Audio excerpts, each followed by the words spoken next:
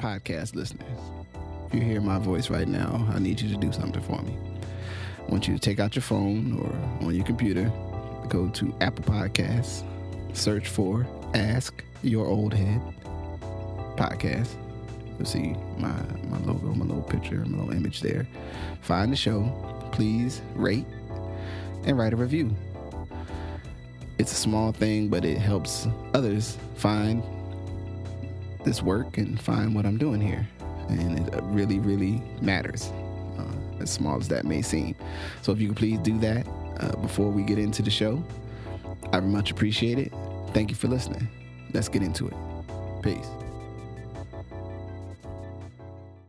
Hey, before we get started with this episode, I want to say thank you for sticking with the Good Brothers and Ask Your Old Head related family of podcasts through the ups and downs of our world and life. You know, we keep this production, keep this activity going. So I just want to say thank you for listening. Today we're going to get into some great conversation about Atlanta, Afrofuturism, a little bit of old man rap, and some other issues. So please, as always, take the best part for yourself. Thank you for tuning in. Let's get into it. Peace. I'm Majestic. My man Justice.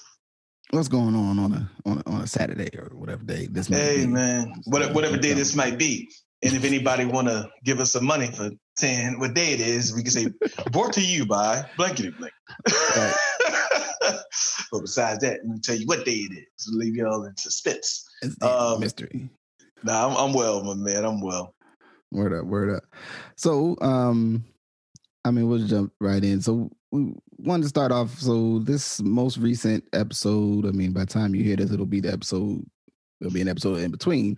However, the episode that preceded the episode of United States of America, W. Kamau Bell show on CNN, they engaged with Atlanta, Afro, and I think the framing, if I remember, was Afrofuturism. Afrofuturism, yeah. Yeah, and tech, and there was a lot of like ground covered, and even germane actually to our last or recent conversation about Charles M. Blow's book, and just generally, I think in line with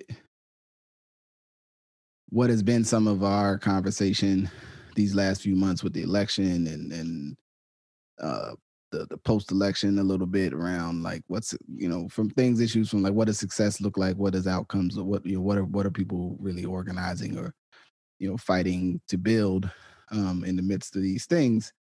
I thought it was a great topic for us to dive into, and also to encourage people to view that episode and engage with some of the ideas in there. And I'll lead off because I think one of the big things that the episode centered on was the way that sort of the idea that some folks might have that sort of technological advance will alleviate the racial animus. Is animus that the right word? Yep. The that exists, within different parts of our society and in our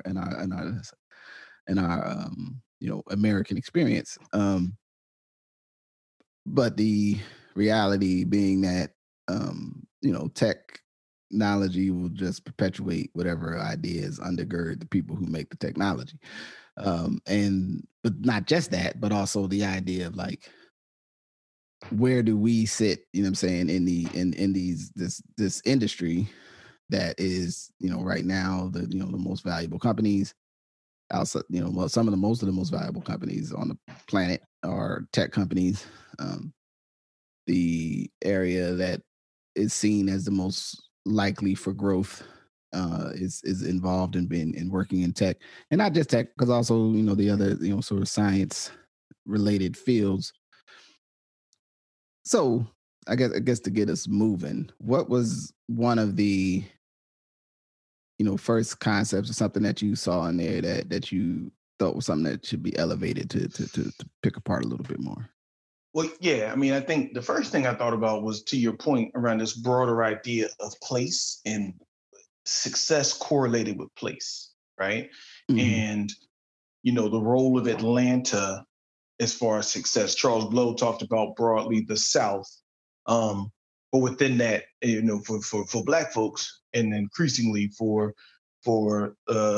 Latinos, Latinx population, Asians, and others, just that broader Atlanta metro area is being seen as somewhere to go to be successful on a variety of levels. And so focusing on this place kind of really brought into view what we were talking about. And it just, for me, lended itself back to this constant conversation since Black Panther about this idea of Wakanda, and this idea that if there was a Wakanda for Black people, where would it be? And then in America, kind of the broader conversation is, well, if it was to be anywhere, it would be in Atlanta because of the amount of, and this is interesting, this is why I kind of want to talk about this too, the amount of Black tech millionaires, right? Mm-hmm. We're not necessarily saying the amount of workers in tech, right? Right. We're not saying the success of Black kids in technology. We're talking about the amount of Black people who have been really successful and sold multiple businesses in school, in HBCUs that have tech engagement. And then I guess as a broader context, post, again, George Floyd and the so-called racial reckoning, which every day we get further and further away from the death of George Floyd. In my estimation, it was less of a racial reckoning and more of an adjustment of racism and white supremacy. Because I think we're not reckoning with these things. In fact, half of the American government is damn near acting like January 6th didn't exist. The insurrection didn't exist, right? And so once people have paid their penance, and in our system, you pay your penance by money. Mm-hmm. So this idea of reckoning, and well, here's what Apple, and here's what different tech companies have done to go to Atlanta, because that's where the talent is coming from, which reinforces the idea of that being the place, right? So it's the same kind of idea of Silicon Valley, in the sense that there were certain elements at place that made it a place to develop technology, namely Department of Defense contracts, which is often a not talked about element of what made Silicon Valley.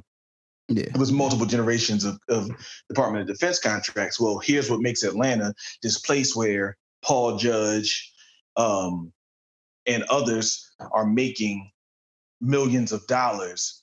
So this is where Black tech is like happening. So I just thought that was an interesting space to engage it, but it still was kind of talking about a segment of the population, not necessarily the population at large.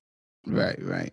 So that was one of the interesting pieces working through it. And I thought that they tried to, or Kamau, or I'm say they, just as the entire production, to elevate that, as much as, like, one, it's important to talk about these people that are in these different STEM fields, right? So you have folks that are in computer science, folks that are in robotics, folks that are in medical, medical research, biology, chemical research, that were mentioned. The other brother named Kamau, who was more in the ethics and policy side of those matters. And I thought the thing that he raised was just, the idea of that, you have these industries coming, which there is the potential for, the new gilded, sort of age, and the gilded, group of people who are sort of like well-moneyed and well-situated, but that those entities don't really want you there as owners of the technology. They want you there as to be trained to work within the field of it, and not necessarily that you're there for your own sense of agency or self-determination. And so, like, while talking about and I think legitimate work that needs to be done, and those people should be in all the field. I think I talked about like environmental sciences, and all, like, so they did a kind of a full spectrum of the different places where people show up, within that work, and that all of it isn't necessarily what one might frame as like egghead computer stuff. You know what I'm saying? Like, oh, you're over there typing on that computer. I need to be out doing, I need to be working with my hands. You know what I'm saying? Like the framing of the conversation though, did try to elevate that, like, some of this stuff we're talking about are not things that everyday people are able to benefit from necessarily, depending on how they're already situated, although they're impacted by all of this technology, all of these systems, and and how they're organized, and that, and I think that some of the tension in my opinion, the soft spot what I feel is the common class analysis is this place of, like, these people have these means, so therefore they exist here. These people that don't have means exist here, but there's no confluence point where you're talking about that, like, to improve either person's or to change the conditions that those people all are operating in. Like, there's different skill sets and different presences are going to be required of both, whatever that, if you're creating a highly polled sort of thing, like people that are in the streets, and then people that are not in the streets, and people that are in science, and people that are in trades, like these hard lines that I don't know if for most of us, even family wise, you could hold up to, if you started making a table and you were like, I'm gonna put my family that's in this type of field over this side of the page, and put family that's in this side on it. Like, for most people, I think you wouldn't go too far before you started putting people on the line in the middle. Kind of like, well, they were in this and so and I was thinking about that specifically, when the brother raised that, like, 80% of ninth graders, like, were not black ninth graders were not able to, or not, or likely not able, so I might misquote it, to do ninth grade algebra. Right. Well, and that's my point. I mean, that elevates this conversation, like, that this place is a mecca for black tech for a variety of different reasons, but the vast majority of children who are born in Atlanta, black children who are born in Atlanta, will never get to benefit from the boom. Mm-hmm. You see what I'm saying? So it ends up looking like other industries, and that's no fault of the people who are succeeding, right? Right. That is, right. Yeah. So it's not like a blame game. That is, the systems are not set up to perpetuate that, but to continue to bring people from other places to Atlanta to be successful. Some of them whom will positively impact the city and region. Mm-hmm. But the vast majority of black children born in Atlanta and in the region will not be able to go to Morehouse. I mean, they may be the new program they have, they may be able to engage in that one, but they will not be engaged in this tech boom, right? And so it shows, it mimics the broader concept of tech, which is, like, different. I think it's the same, but it's also different than many of the industries prior, is that it makes some people really, really wealthy. Mm-hmm. But the vast majority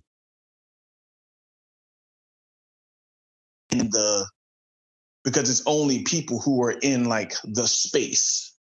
Mm-hmm. You know what I mean? And so I think it just reinforced that concept. And again, it wasn't that people aren't trying to engage. It's that the systems that have a confluence, even in this Wakanda of sorts, still are producing the disparate outcomes. And so how do we make sense of that when looking at this Black exceptionalism in trying to deeper engage in this Black exceptionalism of this great stuff that is happening with this larger world? And also kind of touching on that the tech, the inferences behind who does it reinforces the issues we have in our country, right? And so getting into the ethics of the AI, getting to the ethics of the algorithms, right? How do you make sense of that while also saying to people, you need to be a part of this industry, but acknowledging also that the industry as it is currently constructed reinforces, to your point, the broader issues in society. Mm-hmm. You know what I'm saying? So. Yeah, and I think it's because one of the bits when he was meeting with the sisters, and they were talking about the, like,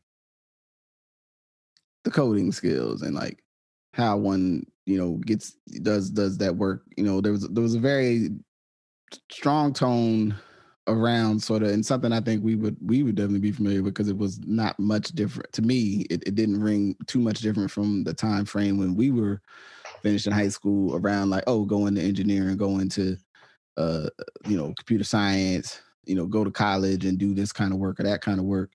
And the same aspects of like, oh, someone that's in the work, to kind of give you the confidence to stay involved. And then when you're on campus, if you go to a school, people there kind of being in position to make a space for you to keep working, so you don't leave the field, so to speak.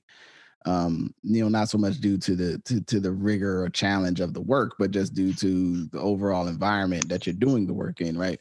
I'm not going to do the like, how far haven't we come that we're still going through that, because my focus on these things is that we have, the world is a constantly developing reality, and you have to be in it, like, and there's not like an end point, what I mean, where it's like, now we fixed it and now it's done. It's like, no, we keep working on it, and we have to like build out the culture, so to speak, that drives that this is the way, whatever that vision we have. But the thing that I kept seeing or was thinking about while watching it was like, and something that we've talked about on other episodes and other times, is like, how are we shaping a shared vision around how this should work? Because we can acknowledge, we can see where the fracture is, right? Like, if you are black anywhere in America,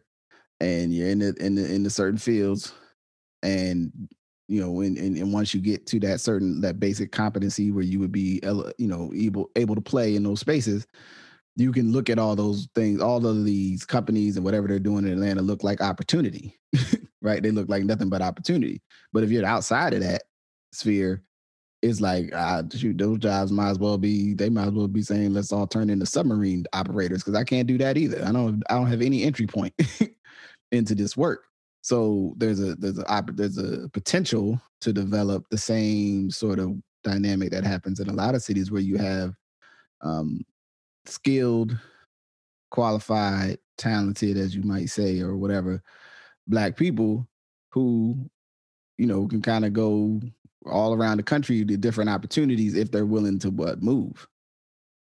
And for the local community, where they might show up and then be like, oh, they, the health department of Sheboygan, Wisconsin. I don't know if Sheboygan's in Wisconsin. Sheboygan is in Wisconsin. Okay, I don't know if they got a health department, but and I don't know if there's a significant Black community. But if there was the county of whatever Sheboygan is, yeah. Yeah, there it is. Right. And they go, oh, well, we gonna, we hired this person, they're seasoned veteran of public health administration, and and the Black people there might look and go, they done found some other out of town Negro to you know what I'm saying, to come in here and administer us, so to speak. And I don't know how we improve in terms of our own narrative, like how we talk about Black mobility, and when there are Black people who quite frankly have exceptional skill sets, right? I was just in a conversation this week, and and I think it's accurate, but somebody told me like there's 150 Black lawyers in the state of Oregon, in the whole state, right? So wherever any one of them 150 lawyers show up, they are probably, I don't know how many lawyers there are total, but even, so you're already dealing with a subset. And then you're dealing with a subset of a subset. And so when you start talking about, well, you need someone that has all the qualifications and the skills, right, to do certain work. If it's only a handful of them, it doesn't mean that, I guess you need to cede authority and all leaders, all thought around whatever that work will be. But you do have to acknowledge that we have to find a way to make sure we access this person's abilities and skills to serve whatever the work that needs to be done. But they're going to show up in the space in a pretty likely in a place where they have an imbalance, compared to, the peer group or whatever of knowledge, and an imbalance of experience. And then with that, probably an imbalance, like their expectations of how they should be compensated, what they should be doing, and then even how they feel about it. So for I know here there's people that come through, because of the various tech companies here that are Black, and they come through. Some of them like it. Some of them love it. Some of them totally, they go, oh man, I can't wait. I'm here, but I can't wait to get out of Portland. You know what I'm saying? Because they're like, and I always think to myself, they probably know, especially with their skill set in the industry that they're in, there's some place that they could probably go that they would like more from a comfort and lifestyle, quality of life perspective than living here. You know what I'm saying? And I don't know if there's any, one thing that we could do. And I think in terms of what we're looking at, in the next 20 years, Atlanta is, barring something else happening, is going to be the hard draw, right? Like, I think it's only going to grow over the next 10 years. I think, of like, other companies being built, other entities coming into place where they might be able to hire, 700 people, 800 people. You know what I mean? And I think that's the level of, when you're talking about trying to have a broader impact, I think that's the level of, attraction that you need. But what does that mean for other places that want to either keep or develop their own sort of local Wakanda? Like if there's such a drawing power, to this city, wrapped in a beltway, birthed at the crossroads of some trains in northern Georgia. It's right. It's interesting. I want, because I think that's one, is this idea of what, going back to something you all often talk about, which I think is really insightful, is what are we going to do, right? What did we decide to do? And so, in a sense of, Atlanta, I think, is an interesting space that is the result of two implicit and explicit compromises. One, with Booker T. Washington, the Atlanta Compromise of the late 1800s, early 1900s, which was explicitly, listen, leave us alone over here to get busy. Mm-hmm. Y'all go over there and keep doing that shit y'all doing, right? Which birthed a business that is different than any other place in America. I think partly due to that agreement, right? It also, from that agreement, birthed those schools. It birthed civil rights leaders. It birthed economic leaders that went along with those civil rights leaders, right? Mm-hmm. Which then made it ready for what I would call the second agreement with Maynard Jackson and post Maynard Jackson, which was the business class understood to cede power to the Black political class of Atlanta. Mm-hmm. And they would work in harmony, right? So as long as the white business class and the Black political class could engage with each other, then they would move forward. And so those two compromises, plus the natural benefits of cheap land, and I mean, there's just a whole host of stuff, right? That that place has benefited from and continues to benefit from, which will make it a Wakanda, which will make it that mobility really interesting. But one thing is true in this day and time, Black mobility in the South is really difficult. Mm-hmm. The mobility from west to south, from north to south, from Midwest to south is really easy, especially for people, again, with portable skills. Right. The mobility in the South is difficult right now. And the mobility from the South to somewhere else, unless you have skills, is very difficult. So watching that, but then in the same time seeing Mayor Lance Bottoms, who decides not to run for a second term, largely influenced by a post-COVID crime wave, right? Now, let's be real. The people in this post-COVID crime wave is the same people who 80% of them can't do algebra. Mm-hmm. Paul Judge and all these people ain't the ones sparking the crime wave. Right. So even in this conversation, what we want to do for each other and what systems we control to identify how we want to, as a collective, us to exist, was the underpinning to me of the show. While I appreciate them bringing it to bear for the rest of the world, because this is kind of inside baseball for Black people, right?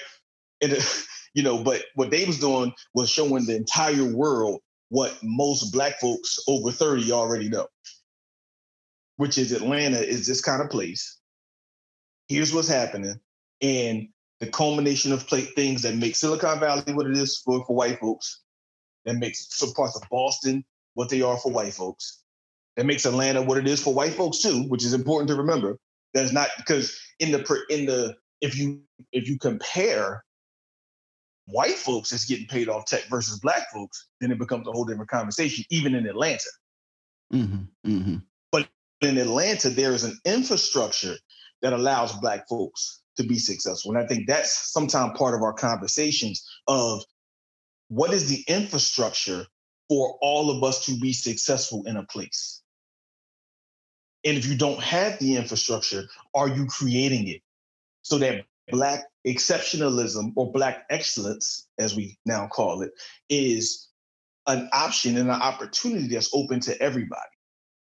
So when we say STEM or STEAM or SCREAM or whatever, whatever they, oh, yeah. you know what I mean? Like whatever the terms, script, whatever the terms are now that we're looking at regarding science, technology, math, and all these things, we know that there are great people in the Black, brown, indigenous community who have done these things. We also know that there's an extreme disconnect in that a lot of these folks, same folks I'm talking about, are the users versus the co-creators of the same technology. But at the same time, where is the pathway?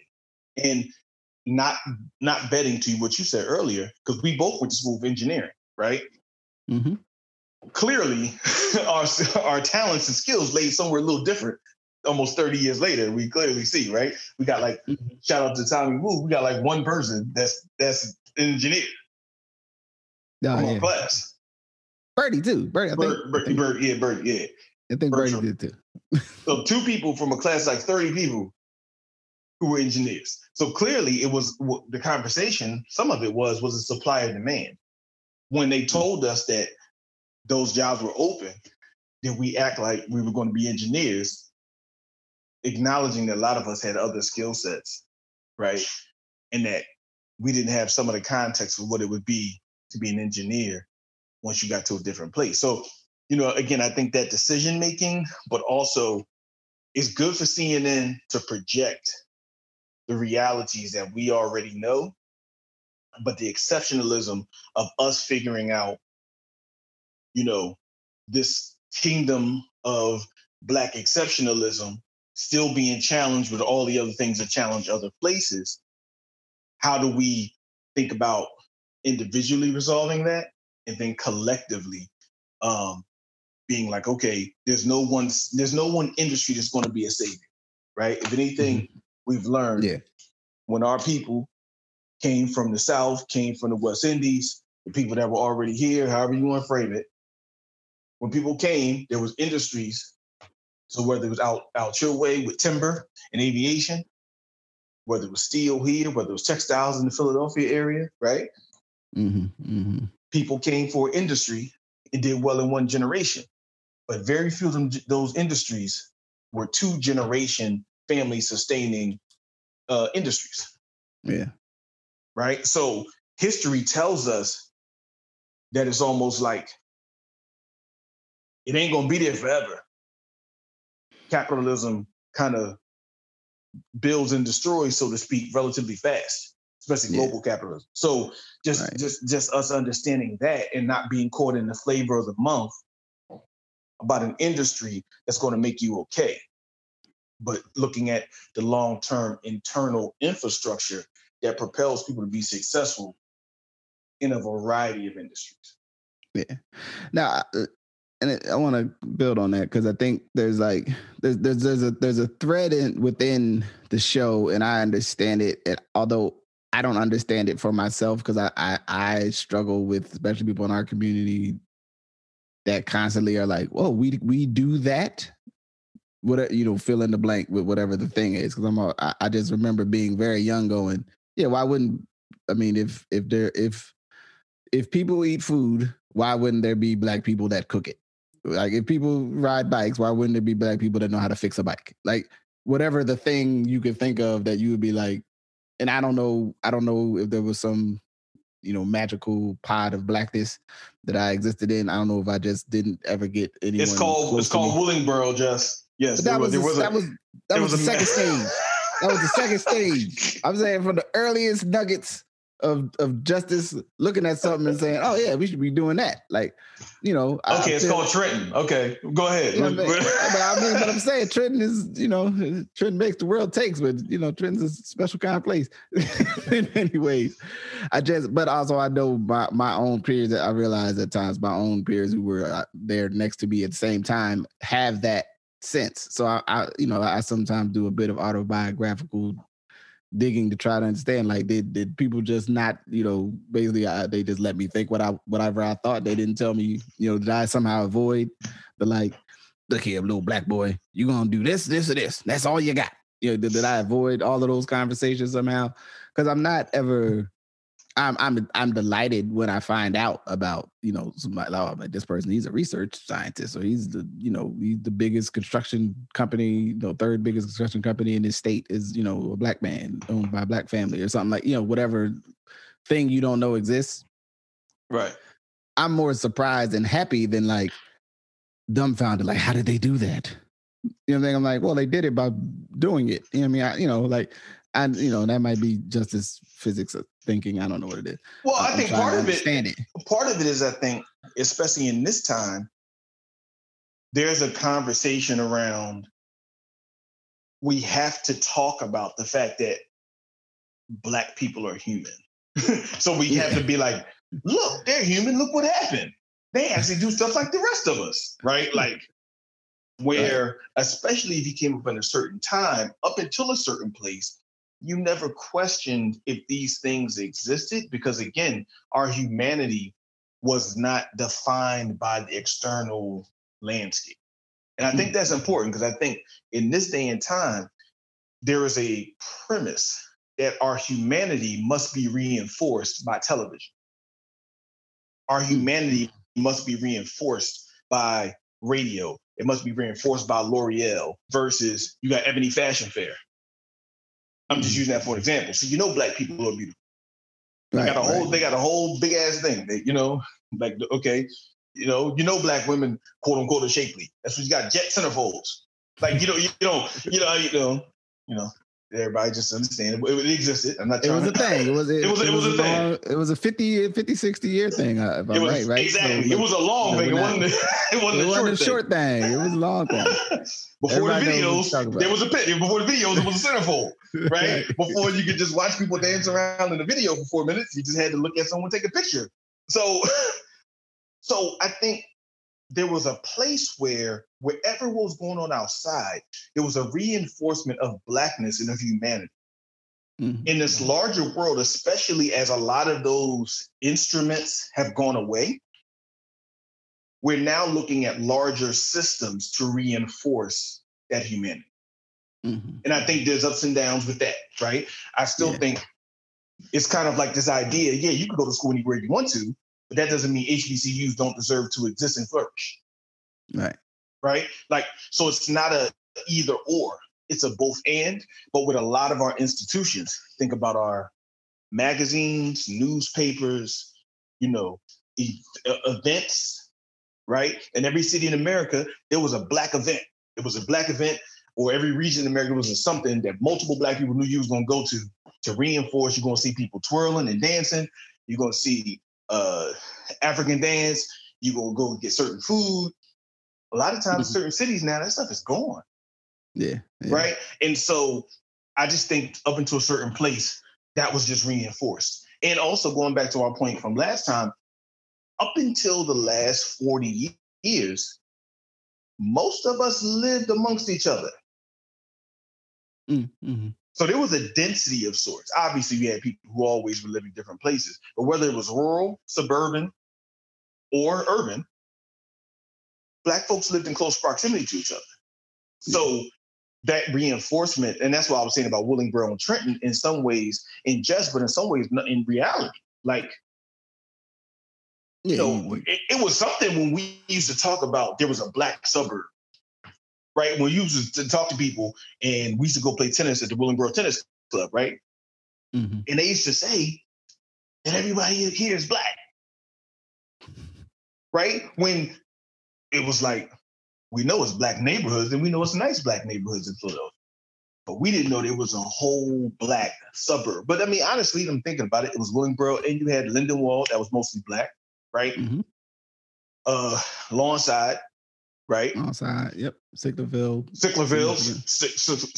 So I'm just saying there were certain things that were normalized for us that I would argue for generations of young people today are not part of like what's built into their personal experience. And so Atlanta in some ways becomes this larger kingdom of blackness, right? Yeah. Where before we had, you could argue, you could look at DC as one of them. You look at, depending on what you know, Newark was a chocolate city. Atlanta was that kind of place. You saw Harlem and parts of Brooklyn as that, like, you saw the South Side Chicago with its own kingdom of blackness, right? Now, when we talk about it, when we talk about this kingdom of blackness, we're talking about Atlanta. So it's an interesting, I think, transition that we reinforce. That black culture reinforces, and then following it, I think white culture reinforces, oh, yeah, Atlanta. Because it makes sense for them to say, that is where everyone's graduating HBCUs, right? That is where all the black people are moving that have these skills. It makes financial sense for Tim Cook to move to Atlanta, right? It makes financial sense for Tim Cook to move to Birmingham, Alabama. Like, these things are not just moral imperatives; they're actually economic imperatives, where they're smart to figure out. But the thing is, do we figure out that these are the reasons? And then what does that mean for our broader communities, not to just have this one? Remember a time it was like, even though it wasn't always in a cool way, people talk about Detroit, Motor City, Motown, right? Couldn't see no white people in 7 miles, 8 miles, right? Like Beverly Hills Cop or something, right?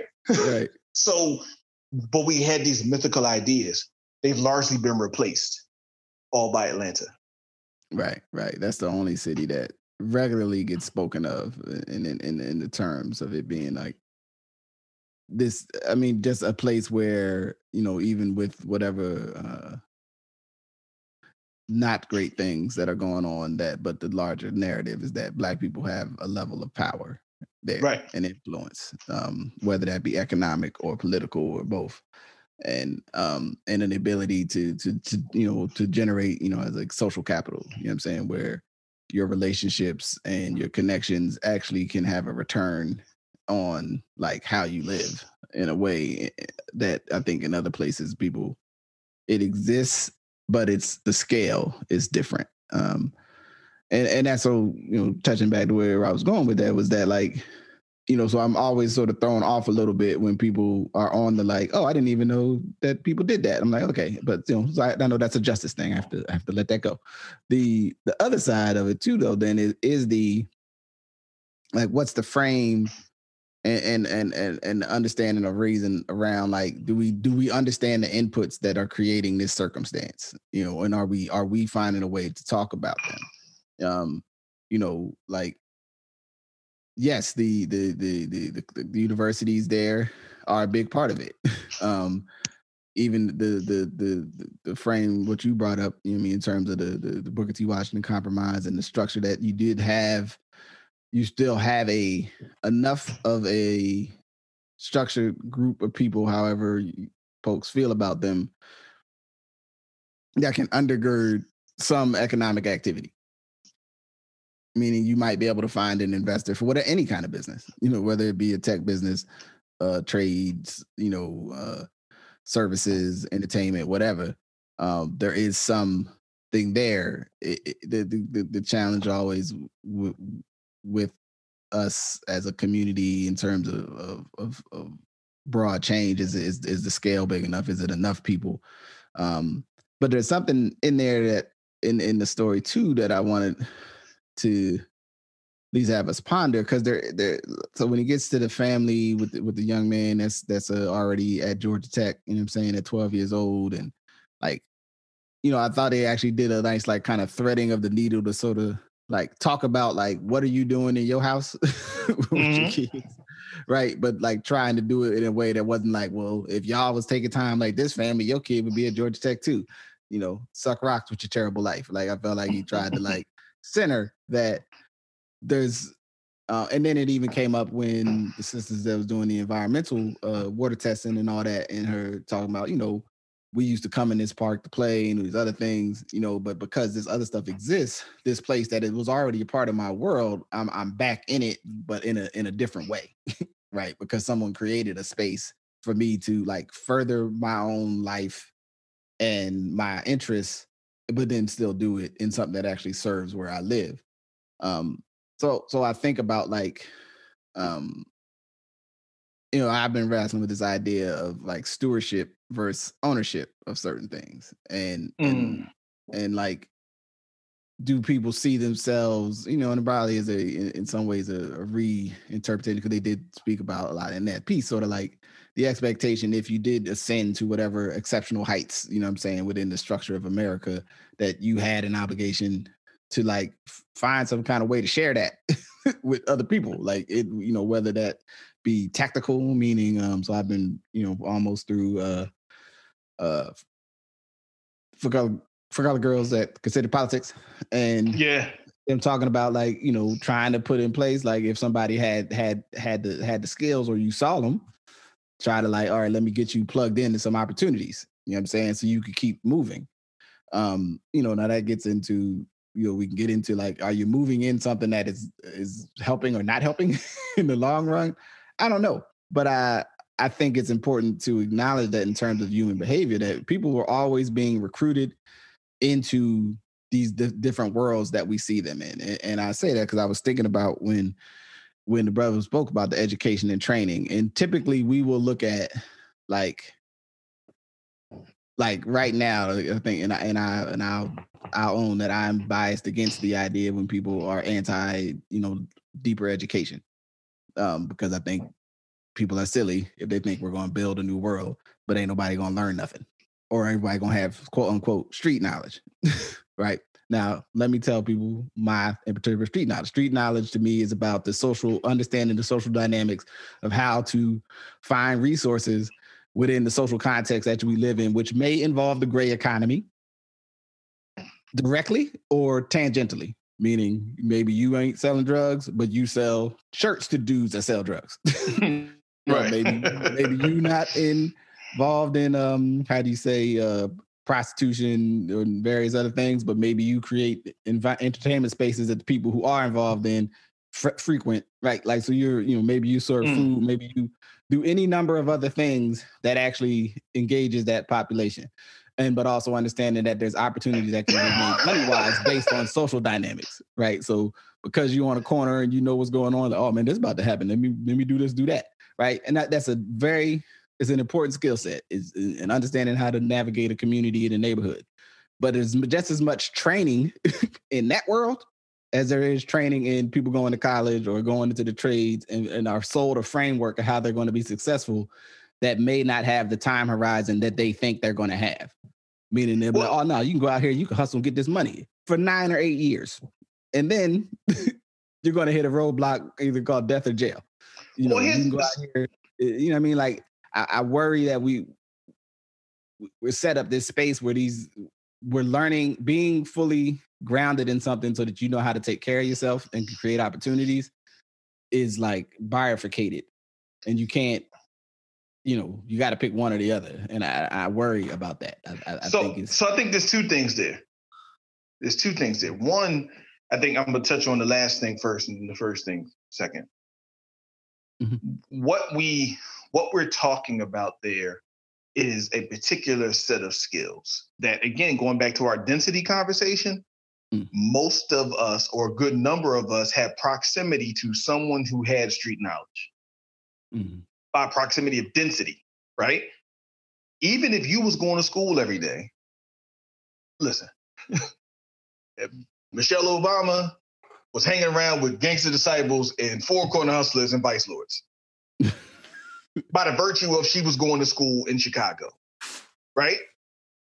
Right. Arnie Duncan, best friend was R. Kelly. You take that from what you may. Like, they played basketball together. They were both two really good basketball players, right? Right. I'm using Chicago in that example as everyone had proximity to street knowledge, right? Mm-hmm. We're in this bifurcated world where now, because of the lack of density and because of those changes, kind of demographic changes, we're forced to create and support one over the other. When again, up until a certain amount of time, all of us had access to all of it. Mm-hmm. So you would be like, okay, yeah, you already know I got a cousin or uncle or aunt that's aware of the street knowledge and may impart on you a certain degree of street knowledge.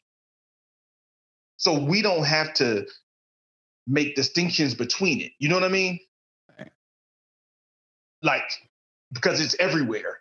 And you are getting education in order to change your conditions and the conditions of your community. Right. Now we're making these distinctions because I'm going to say, because white folks are forcing us to make the distinctions on what is appropriate knowledge in our interactions with each other. Whereas we already had these distinctions, we already knew the proximity. And so, yes, there are some people who have this kind of knowledge in this, what you would call, like you're saying, short-term kind of engagement, right? But everyone knew the limitations of that. It's white folks that started saying, well, we got to elevate this. You don't have to elevate it. It's already implicit in most of our lives to know survival techniques that can aid to success, right? They weren't the end game. They were the beginning of the game. The second thing I want to say is it's about the race man and race woman, right? Mm-hmm. What you talked about at first was this idea of who is the person that no matter how well they do, their job is to give back to their communities, right? Mm-hmm. All of our elected officials up until a certain point in Black America were seen as race men or race women. All of our preachers were seen as race men or race women. If you was a social worker, if you were a teacher, I mean, that was the greatest compliment someone could bestow upon you to say you are a race man or a race woman. Mm-hmm. Mm-hmm. There is, again, going back to this exceptionalism, people are not required to be race men or race women. And we can have a discussion, is that okay or not, right? I'm not making a judgment. Mm-hmm. But people are not required to be race men or race women, meaning it doesn't mean you always become a social worker to be a race man or race woman, right? Or a race person. Right. You might give money to good causes. And that's how you show you are a race woman or race person or race man, right? Mm-hmm.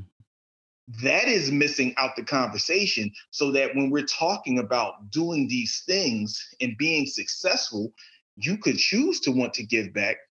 But for every person he showed that was a race person on that show, there's 100 people in tech that have chosen not to be. And I'm not even making a judgment on it. But what I'm saying is that is the missing part of this exceptionalism. You see what I'm saying? Or now you can be a race person via Instagram quotes, or via a blackout, or via, caring for Ma'Khia Bryant. You see what I'm saying? Like, now that proves that you're a race person versus the broader vision of how do you contribute and talk about the future of Black people, right?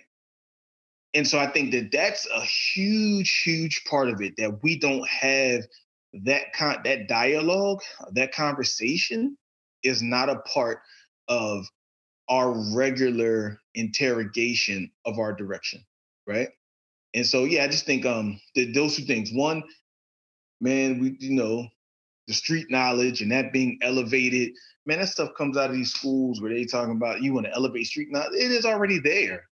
Like, I don't, yes, well, people have that.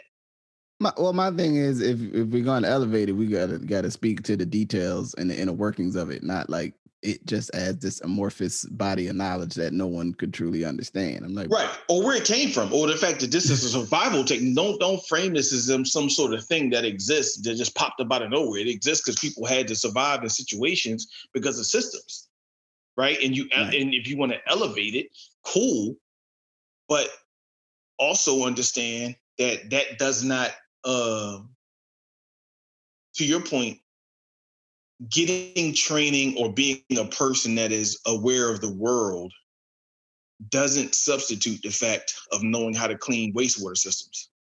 Now, whether that means via you went to college for it or you just been studying wastewater systems for 20 years, right? I'm not making a judgment. I'm just saying there is an actual applied skill of mastery that you need as a community versus this idea of like, no. So don't worry about black folks. Just get you a skill, because plumbers make $90,000 a year, and they do.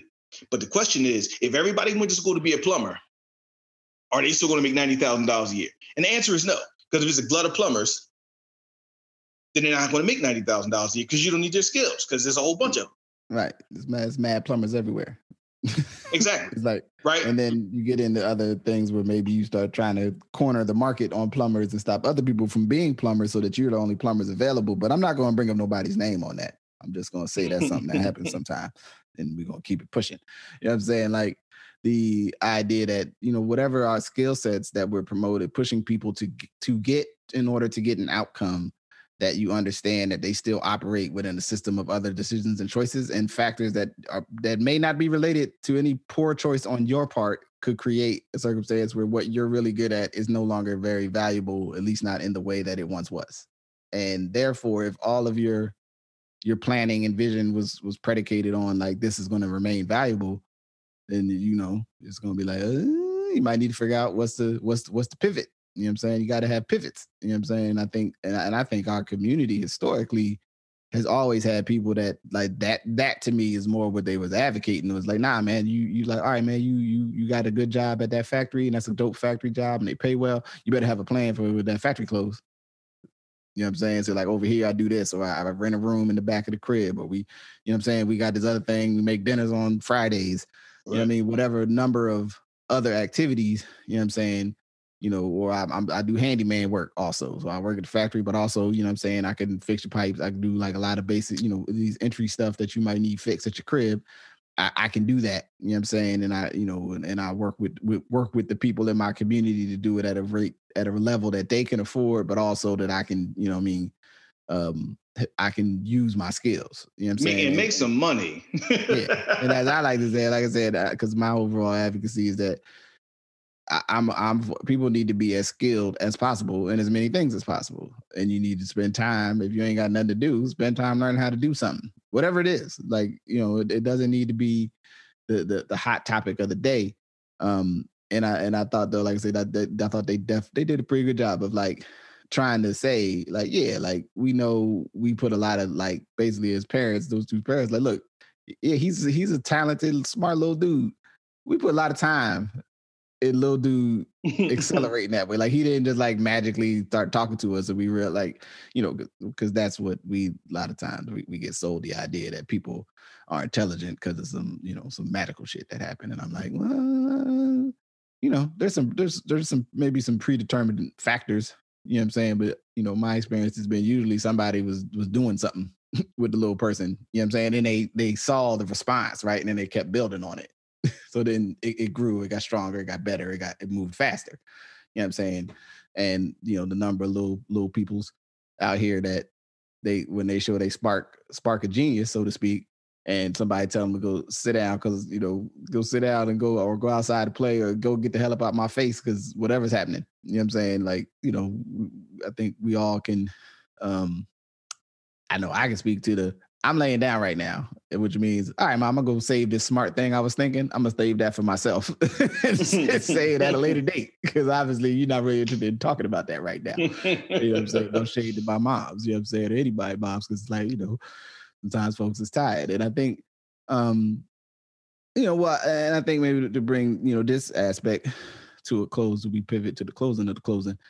You know, I think it's a dope little piece and a nice building snapshot that I hope folks would take a look at and think about, you know, how are we thinking about like future industries, current industries, right? Because there's also an aspect in there around critiquing the tech industry, right? And having what we need to be able to go, hey.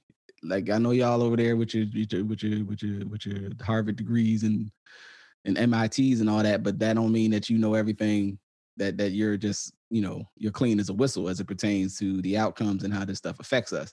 And you need to listen to the people who may be using your products and your services. You know what I'm saying? And you know, lose your paternalistic thought that just because you coded it that you couldn't, there couldn't possibly be an error. It's like, no, there's definitely possibly an error because you the only one that made it.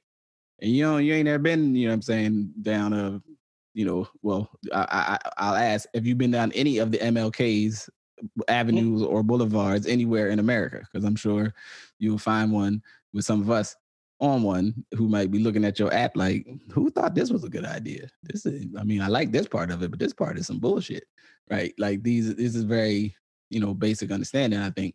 And then the other aspect of, and this, when I went back and looked at the episode from last year about farming, and there was a thread in there in both of those storylines around like preparation, right, of young people, but also like what people tried to set up for you, and the challenge is how hard it is to transfer anything of value that we as a community create to our next generations. Like it's really hard for us to protect the things that we build. And I think we miss that sometimes. You know, there's a whole thread of thought this day, and I've seen it with different stuff like this, like my generation's different stuff, and we ain't, you know, basically stuff that to me that implies that you thought that some of our elders was on some sucker shit, like they were scared to fight, so to speak. And I ain't saying people individually, some individuals, but in the general sense, you know, folks fought the city systems the best way they could for the most part in the times that was their time. And so I do not ascribe to the idea when people start doing it, we different now. We ain't standing for this and standing for that. And I'm like, yeah, maybe. But if you really think you the first one that wanted to throw a brick, like, you know, I would encourage you to do some more reading, do some more outreach. Like go sit down with some more people, because there's a lot more people that was down to throw a brick at different times and threw bricks at different times in trying to assert, you know what I'm saying, their sense of self and agency, but then also, you know, made other decisions based on the time frame and their circumstances. And, you know, I think that there's so that's my kind of closing thought, you know, on the episode. Yeah. No, I'm with you. So the other thing, I guess that happened this week in the world of Black exceptionalism, there's a song. It's a, I guess, how do we say, is it a DJ Khaled song featuring Nas and Jay-Z? It is definitely DJ Khaled. That is in the Beehive. Don't forget the Beehive. And the Beehive's on it too. Yeah. Oh, that's she's not down with the Killer Bees. That's the Pooh. No, that's the Hive. Yeah, that's the Hive. Yeah, the Hive. They just a Hive, but they don't buzz. That's right. So the Sorry Not Sorry song, and I mean, I got a couple places, but I'll start with I guess maybe let's start with the content of the song, and then we can get sort of the other parts, because there's definitely a interesting phenomenon with it that, like, and I think it's been a repeat criticism, especially I think more of Jay-Z than Nas do, even on the 444 album, where it was sort of like this dude just making records about him being rich, but like different, because he was making records where he was talking about he had lots of money. But before he was talking about it because he was hustling, and now he's talking about it because he's a businessman. Apparently, we think one is better than the other, or one is more authentic than the other, or more, I don't know, palatable. But I guess what was your first sort of feedback or thought about, like? And so, we're old enough that we remember a time where there was a song that came out that you couldn't find, and a friend of yours had to help you find it, or you had to stay up and listen to a radio station to like hear the song, and hopefully they played the song. So we're not at that place anymore, and that's fine. Now it's here's the video. It's going to drop at 12 midnight, upon which I'll be at rest. So I'll wake up and hear it at 5 o'clock in the morning, right? So they dropped the song, and it is what you would expect from, to me, a 47-year-old man and a 52-year-old man that are rich. General braggadocious about how rich they are and how much they've done for other people and how you can't mess with them and how they're rich. Yeah. And so for me, as a 44-year-old man, I've had to come to terms with both of their output as this is where they are. And as people who have had 20 some years of, 25 and some almost 30, but between them both, basically 30 years of output recording, right? That's fine. You know what I mean? Like, I don't know if someone wrote books for 30 years, I don't know if the book that's written in year 30 is going to be as good as the book that's written in year 5, right? That's fair. Yeah. I think sometimes it might be like, oh, okay, this is, and especially, I know you're going to talk about hip hop as a young man's game. So I just was like, okay, it is what it is, right? Like, I didn't listen to it expecting the deepest dexterity of sorts. Yeah. And that was sort of one of the things, I guess, and it might just be where I'm at in the world, where like, if you told me that, oh, it's Jay-Z, I'm not like, oh man, they about to say the rap that's finally going to break the 7th seal. Like, I'm just expecting a rap song that I might like. Like, it might be, and it might be a transcendent like message, right? But it also might just be a hip hop song. Like, it's a song. They was both on it. It's good that they was able to find to live long enough to find 20 years later that they could be on a song together and not be old ass men, or as I like to say, middle-aged men, I guess be better, young old men arguing about stuff like it's still 1998 or 99 whenever their initial right, interpersonal conflict occurred, right?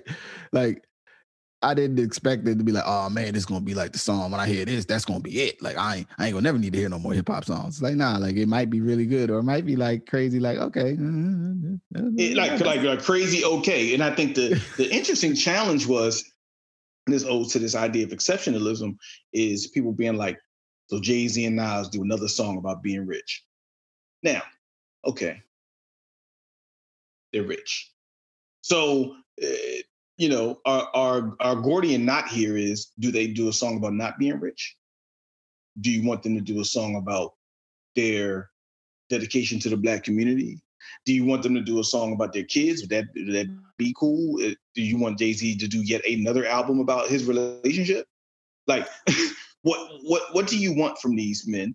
And if they did something that was different, do you want them to do something that's inauthentic?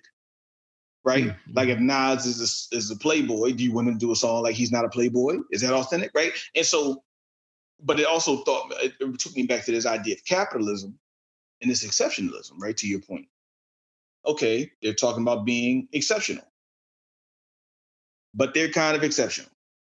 And so are we angry at them for doing another song about exceptionalism with an exceptional guy that's also rich from Keep Yelling on the Music, right? And putting songs together, DJ Khaled. Like, so it's three exceptional motherfuckers on a song. Like, okay, and an exceptional singer, James Fauntleroy, and B saying hey and singing on the end, right? Like a whole bunch of exceptional motherfuckers on a song talking about being exceptional. And what do we expect? Right? Like, what is our expectation as, and I think you said it the best, and I'll let you add on about it, as what do we expect from a young person's game that is no longer a young person's game? Right. Because I think I would be safe to say, and walk with me with this. All right. For especially the last 2 to 3 years, depending on what you intake in terms of social media and entertainment media coverage, the lauding the financial investment decisions of not just Nas, of many artists. Like it's become a feature of news stories, right? Where you'll read, oh, this person, he's invested in this thing, or he has 15. What's those? Rick Ross got the Wingstop. He got mad wing stops. Shaq, you know what I'm saying, jumped in on the board at Papa John. Not Shaq's. I mean, I guess Shaq is a rapper. He do got a rap. He had one good verse. He had a couple good verses. No, he did. No, Shaq was all right. Shaq was trying to do his thing. You know what I'm saying? He was better at basketball, but that's all right. You know what I'm saying? You can be a musician and be better at basketball. So if this is a part of their narrative now, and I think it has been established that at least for some segment of the rap listening audience, that being Black people or the traditional audience, maybe as we might frame ourselves, and the other side of the audience, we might not. I don't know how we see that, but we all know we're not the only people that buy these people's records.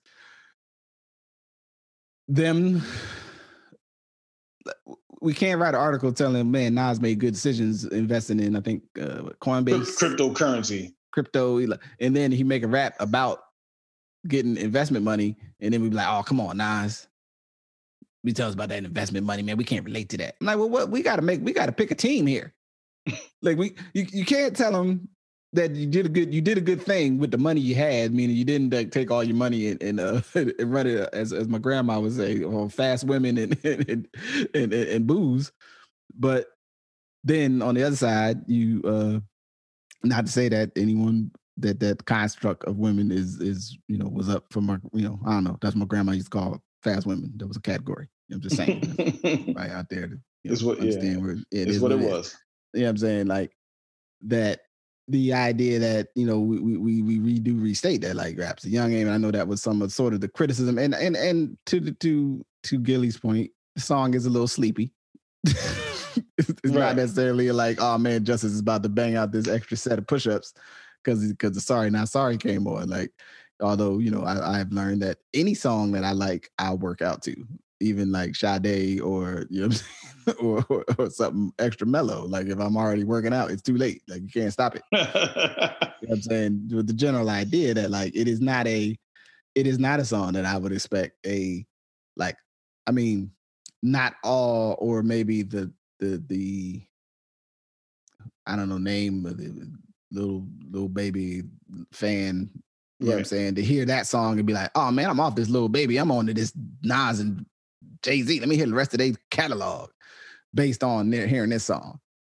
But I think the idea that actually, and our generation, I mean, I would think actually even in the moment of those who passed in the last year and their relative age, to understand that as a genre of music, it is a music of people who are now in their 40s and 50s and 60s. Mm-hmm. It wasn't maybe in 1986, but it sure as hell is now, right? And there's young people, there's younger people artists, and then there's older people artists, or artists that you knew them because they were your groups when you were young. So I think the idea that I think doing hip hop and becoming like super famous, like where you could like cross over into like the pop, just to where you're just a giant recording artist, I think is probably a young person's game. Mm-hmm. But being a hip hop artist, especially if you're already established, and even if you were older, if you had the right, you figured out what your product was and what your genre was and who liked it, you probably could make a living as a middle income, entertaining performer. You know what I'm saying? Like there's plenty of people. I mean, there's folks who I would buy your record if I like what you do. Right now, you, like I said, you may not ascend to the Olympian heights. Like you're not going to ascend to the, oh man, he had 100 million spins on the streamings. Like you're not going to see that. But it's just, and I don't know, I think we just don't talk about music in that way, right? We think about it as like one scale, and that's it. You know what I mean? Because there's plenty of new dude music. Like I'm just totally not interested. You know what I'm saying? When they do the rhymes like this, and it goes with the one for the fizz, and then I'm going to get a kiss, and then I'm going to throw this lift. Like, I don't hear none of them songs. Y'all keep all of them. And that's the thing. Like, part of it is, it isn't for you. We just haven't, we're just not used to, the genre kind of constructs that start to happen, right? Like, always think about, at one point, jazz was a young person's game. Right? At one point, you were 17-year-olds getting in somewhere to hear John Coltrane, to hear Mingus, right? And the next thing you know, 15 years from then, it became old people's music, right? By the time we came of age, jazz was for old people. Yeah. But then obviously, there were some people who were young who were still doing jazz. And then there's, hey, now you got Robert Glasper, who's still probably for middle-aged folks, but you get my point. It's like, so I think with hip hop, it's like one of those things of most art forms or most genres of music, we call it art form or not, that evolve over time and start to reflect the space and time it's in. And when you're not in that space and time, unless it's really well done, it makes sense why we wouldn't like it, because it's not well done, right? For the life of me, and even though Young Thug's not really young per se, Young Thug makes extremely interesting music, although I'm not necessarily interested in it. So I can say that. Like, I listen to Young Thug, like, man, that was interesting. I don't want to hear that before times, but damn, that was something different there, right? Or even Lil Durk in his own way, like, I don't want to play that again. That's kind of like listening to Prodigy over and over again in the 90s. But hey, I can't say that it's not an interesting music. To me, some of that stuff they come up with now has become like the blues. Me and Niles Devon often talk about this, that like, because of some of the drug usage and some of the melody stuff, that a lot of the art, a lot of the music that's being produced now was essentially almost like rap blues. Like, I'm depressed, I got Percocets, I got a whole bunch of money, I just did something real strange, but I'm not really happy, but I'll shoot you. Like, you know what I mean? So it's like, oh man, this kind of sounds like the blues. Like, okay. I hear that. My girlfriend, you know what I'm saying? My woman just left me, but I just took another woman out of town. Like, okay, this is all right. Like, you know what I mean? I'm trying to console my feelings with bad choices. Exactly. I console my feelings with bad choices of alcohol and drugs. Right? Which we've had generations of Black music that's talked about that. Right? And so, again, there was a lot of blues music. A lot of it wasn't good. Some of it really was. Right? And so I think going back to this whole Jay-Z and Nas thing, it's like, we, like you said, we laud their exceptionalism, but then question their musical output. But to not acknowledge that there's a relationship between their exceptionalism, their business acumen, and their musical output would be to be naive. We're talking about, again, people who spent 30 years, much of the last 30 years, making quality music, at least for 20 of them, from 90 to 2010 or 11, even 15, depending on how you want to talk about it, that made quality music, right? In the pantheon of rappers throughout life. They now spend their time talking about business deals, doing advertising, making more money. So when they go in the studio, is Nas going to talk about anything other than Sweet Chick, Hennessy, eating at Michelin restaurants? Because what does Nas do? He tends to his businesses and he eats at Michelin restaurant. And I respect it, because as a 44-year-old man, I don't know what else you want him to do. If he told you that he was involved with criminal activity or he wanted to crush another MC, both of those are unrealistic for him at this juncture. So I don't want to hear him say anything that's unrealistic. When rappers bare their feelings, we often knock them. Again, when Jay-Z, and I didn't like these albums, but when Jay-Z started to bare all his feelings and talk about all his problems, it's kind of like, okay. Like, you know what I mean? Like, so then he goes back to being like, I'm rich. I drink Japanese whiskey on a patio, like on a balcony. Okay, I mean, I get it. It's aspirational for still a certain group of people. As two rappers who became aspirational, both of them didn't start as aspirational, but both artists became aspirational at some point in their music, right?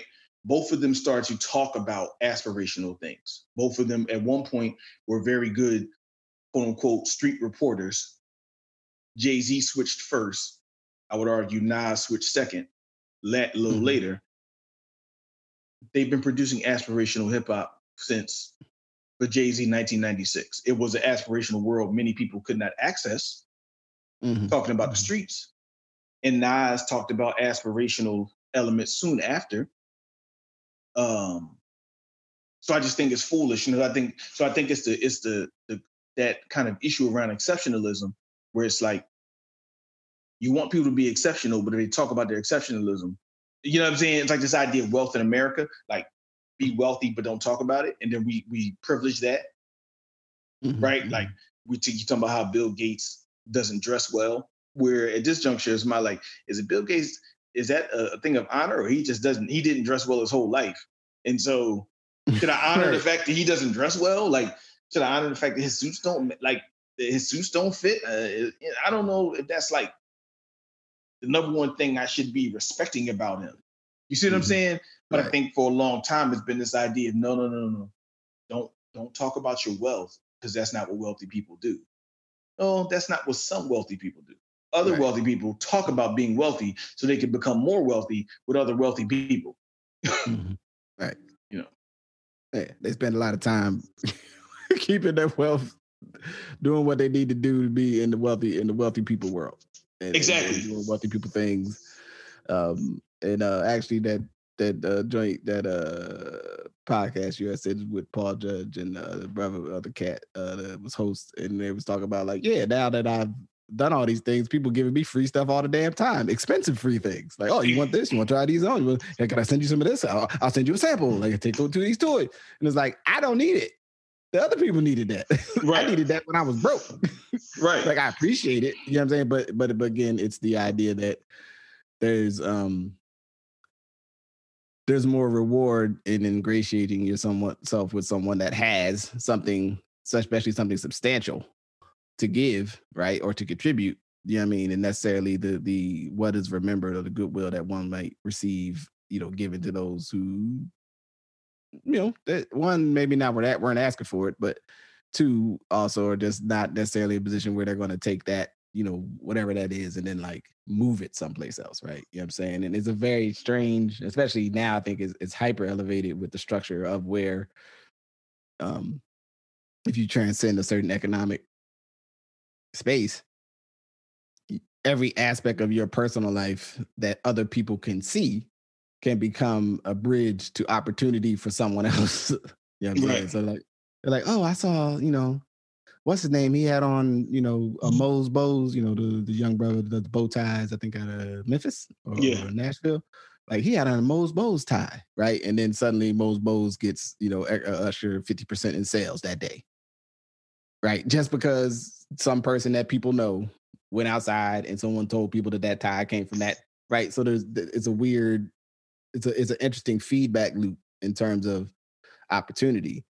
Which without a certain sense of whatever your own value system and moral compass, so to speak, it can be very easy to get sort of pulled off into a whole sets of behaviors and outcomes that maybe you don't agree with, but would be present and prevalent, you know what I'm saying, in that space. And so, listen, all of us don't make money in construction or tech.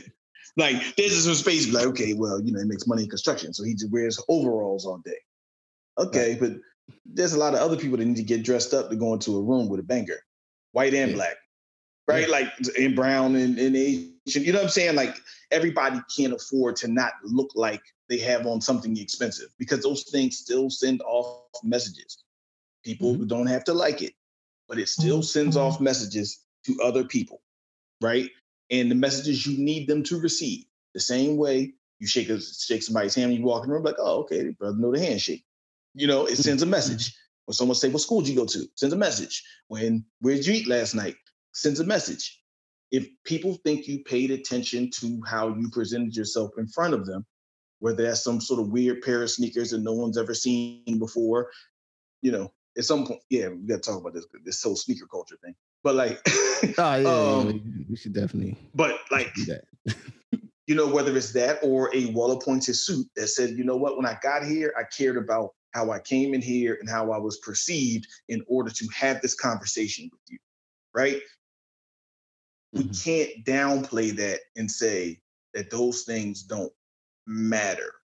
Because much like your point, in the real world, they do. In trying to present to people that in the real world, that doesn't matter, you're lying to them, right? And just because someone's wealthy doesn't mean it still doesn't matter. You got to be real wealthy for it not to matter.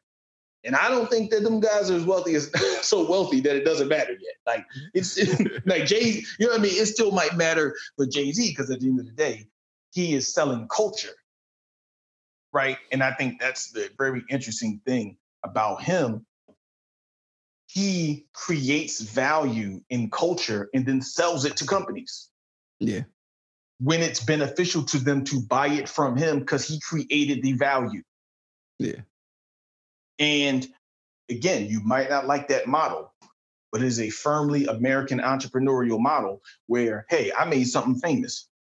Guess what? Give me 10x what I really made off of it last year. Cool, because that company's going to take it in, not remind anyone that Jay-Z's not involved anymore, and keep making money. Yeah. No one's going to remember now that he doesn't own Duce 100%. Right. No one's going to get rid of Tidal because he sold it to Jack Dorsey. Right. He created value. He made money off the value. Yeah. And so, yeah, he's going to talk about those things, specifically him and Nas, because they get brought into worlds because of the value they create through culture. Yeah. Yeah. And then I'm interested in just if someone from the journalism world has done like a deeper dive on the phenomenon of like entertainment and sports figures like being seed investors. I'm really I guess free idea. Feel free to take it if you're someone out there that does that type of work. I would totally read your book where you did the deep dive over the last 15 years, you know what I'm saying, of that phenomenon and the implications of that. You know what I'm saying? Because I think that is maybe a positive thing from just the general idea. I think was more that the fear of our age when we were younger men that like, oh, if you got this confluence of money, you know what I'm saying, in those fields, that there were people that wanted you to invest in stuff, but it was mostly stuff that was not good stuff. Right. Right.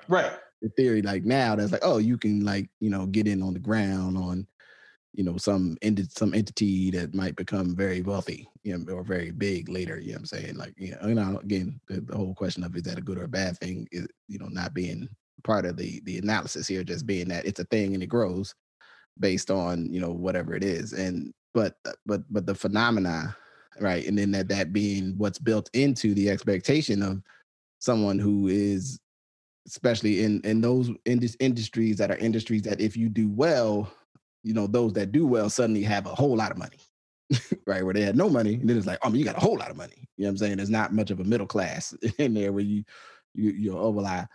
did well, but I'm right here in this nice. I got a nice mid, $150,000 to $200,000 a year sort of cash flow situation happening. Like it's either lots of money or we just struggling. And the only people, I would argue, the only people who that find themselves in that middle class situation, not argue, but add on, are probably the people with the people who have been making all this money, right? So, for example, if it's Emory Jones or if it's all the people that Jay-Z took with him, they are probably in a very good class, but not super rich, right? Yeah. But they're in a good class because, again, he created businesses that multiple people have access to, which is honestly a little different than the conversation we had around tech. Say what you will, but it's like, okay, if Jay-Z in particular, I think Nas kind of more has that traditional tech kind of engagement. Mm-hmm, mm-hmm. Yeah. But listen, he also has Mass Appeal Records. He has multiple businesses, but it's like, if you're Jay-Z, all the guys with you and women with you, specifically women, because there's a lot of women who are really important to Jay-Z's success that are not talked about. Y'all might make $750,000 a year, right? Y'all might make $1 million a year, which, and again, the space where your man's worth $1 billion, maybe that's not a lot. But to the rest of us, you're in the 1%. Right. In case you didn't know. Right. And so we need to stop acting like he only makes $750,000. Okay. Hey, look, man. All right. Let me get $750,000 years in a row. You know what I'm saying? Like, It changed the whole trajectory of your family. That's what I'm saying. So I think like the broader idea, going back to this kind of song and the ethic of people having a challenge around what they're saying is one, let's make no mistake. These are business decisions that both of them made. Mm-hmm. Right? This is a decision, hey man, we're both getting rich recently. We should do a song talk about how rich we are. Cool. Yeah. Hey, we should do it on a song that the constantly self-effacing nonstop promoter, Khaled. Cool. Right. And so he's going to make this song big. And therefore, we're going to be able to talk about how we made money. And more people are going to want to do business with us because in their minds, you are now engaging in a world similar to the construct of these business spaces where not a lot of us are. Hence, Nas's line, trying to make it so there's more of us, right? Mm-hmm. And so, rap should not teach your kids. So if you don't like what they're saying, then put on MF Doom. You know what I mean? Like, you know what I mean? If you don't like what they are communicating to you, then there are a lot of artists who will give you a different message. Right. However, the message is not inauthentic because it's not your experience or because of your nascent take on capitalism, right? Mm-hmm. It are those industries. Now you can evaluate the cannibalistic nature of capitalism as you will, but it doesn't make what two middle-aged men are talking about. Right. You know what I mean? Like, so yeah. Most definitely. All right. Well, I mean, with that, like as I always say, take the best part for yourself, man. Go check it out, and if you like it, like it. If you don't like it, check both like out. They're Sleepy. I mean, that song's Sleepy. The show is not, but the song is a bit sleepy. I mean, it's definitely made to be sipping some sort of alcoholic or non-alcoholic drink for those who don't partake.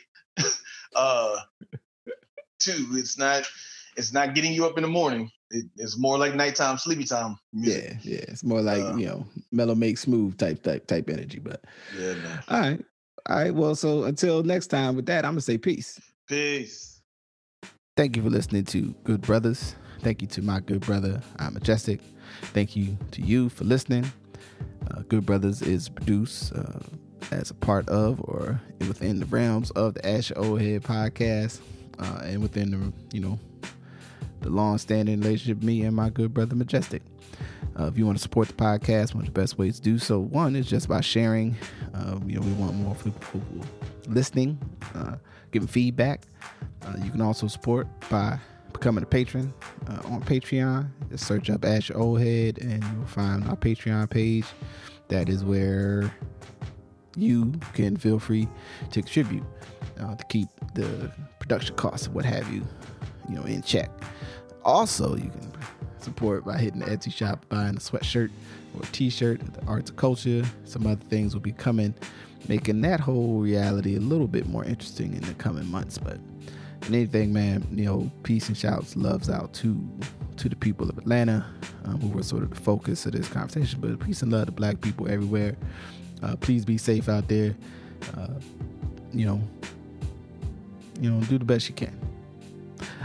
With that, I'm going to end this and I'm going to say peace.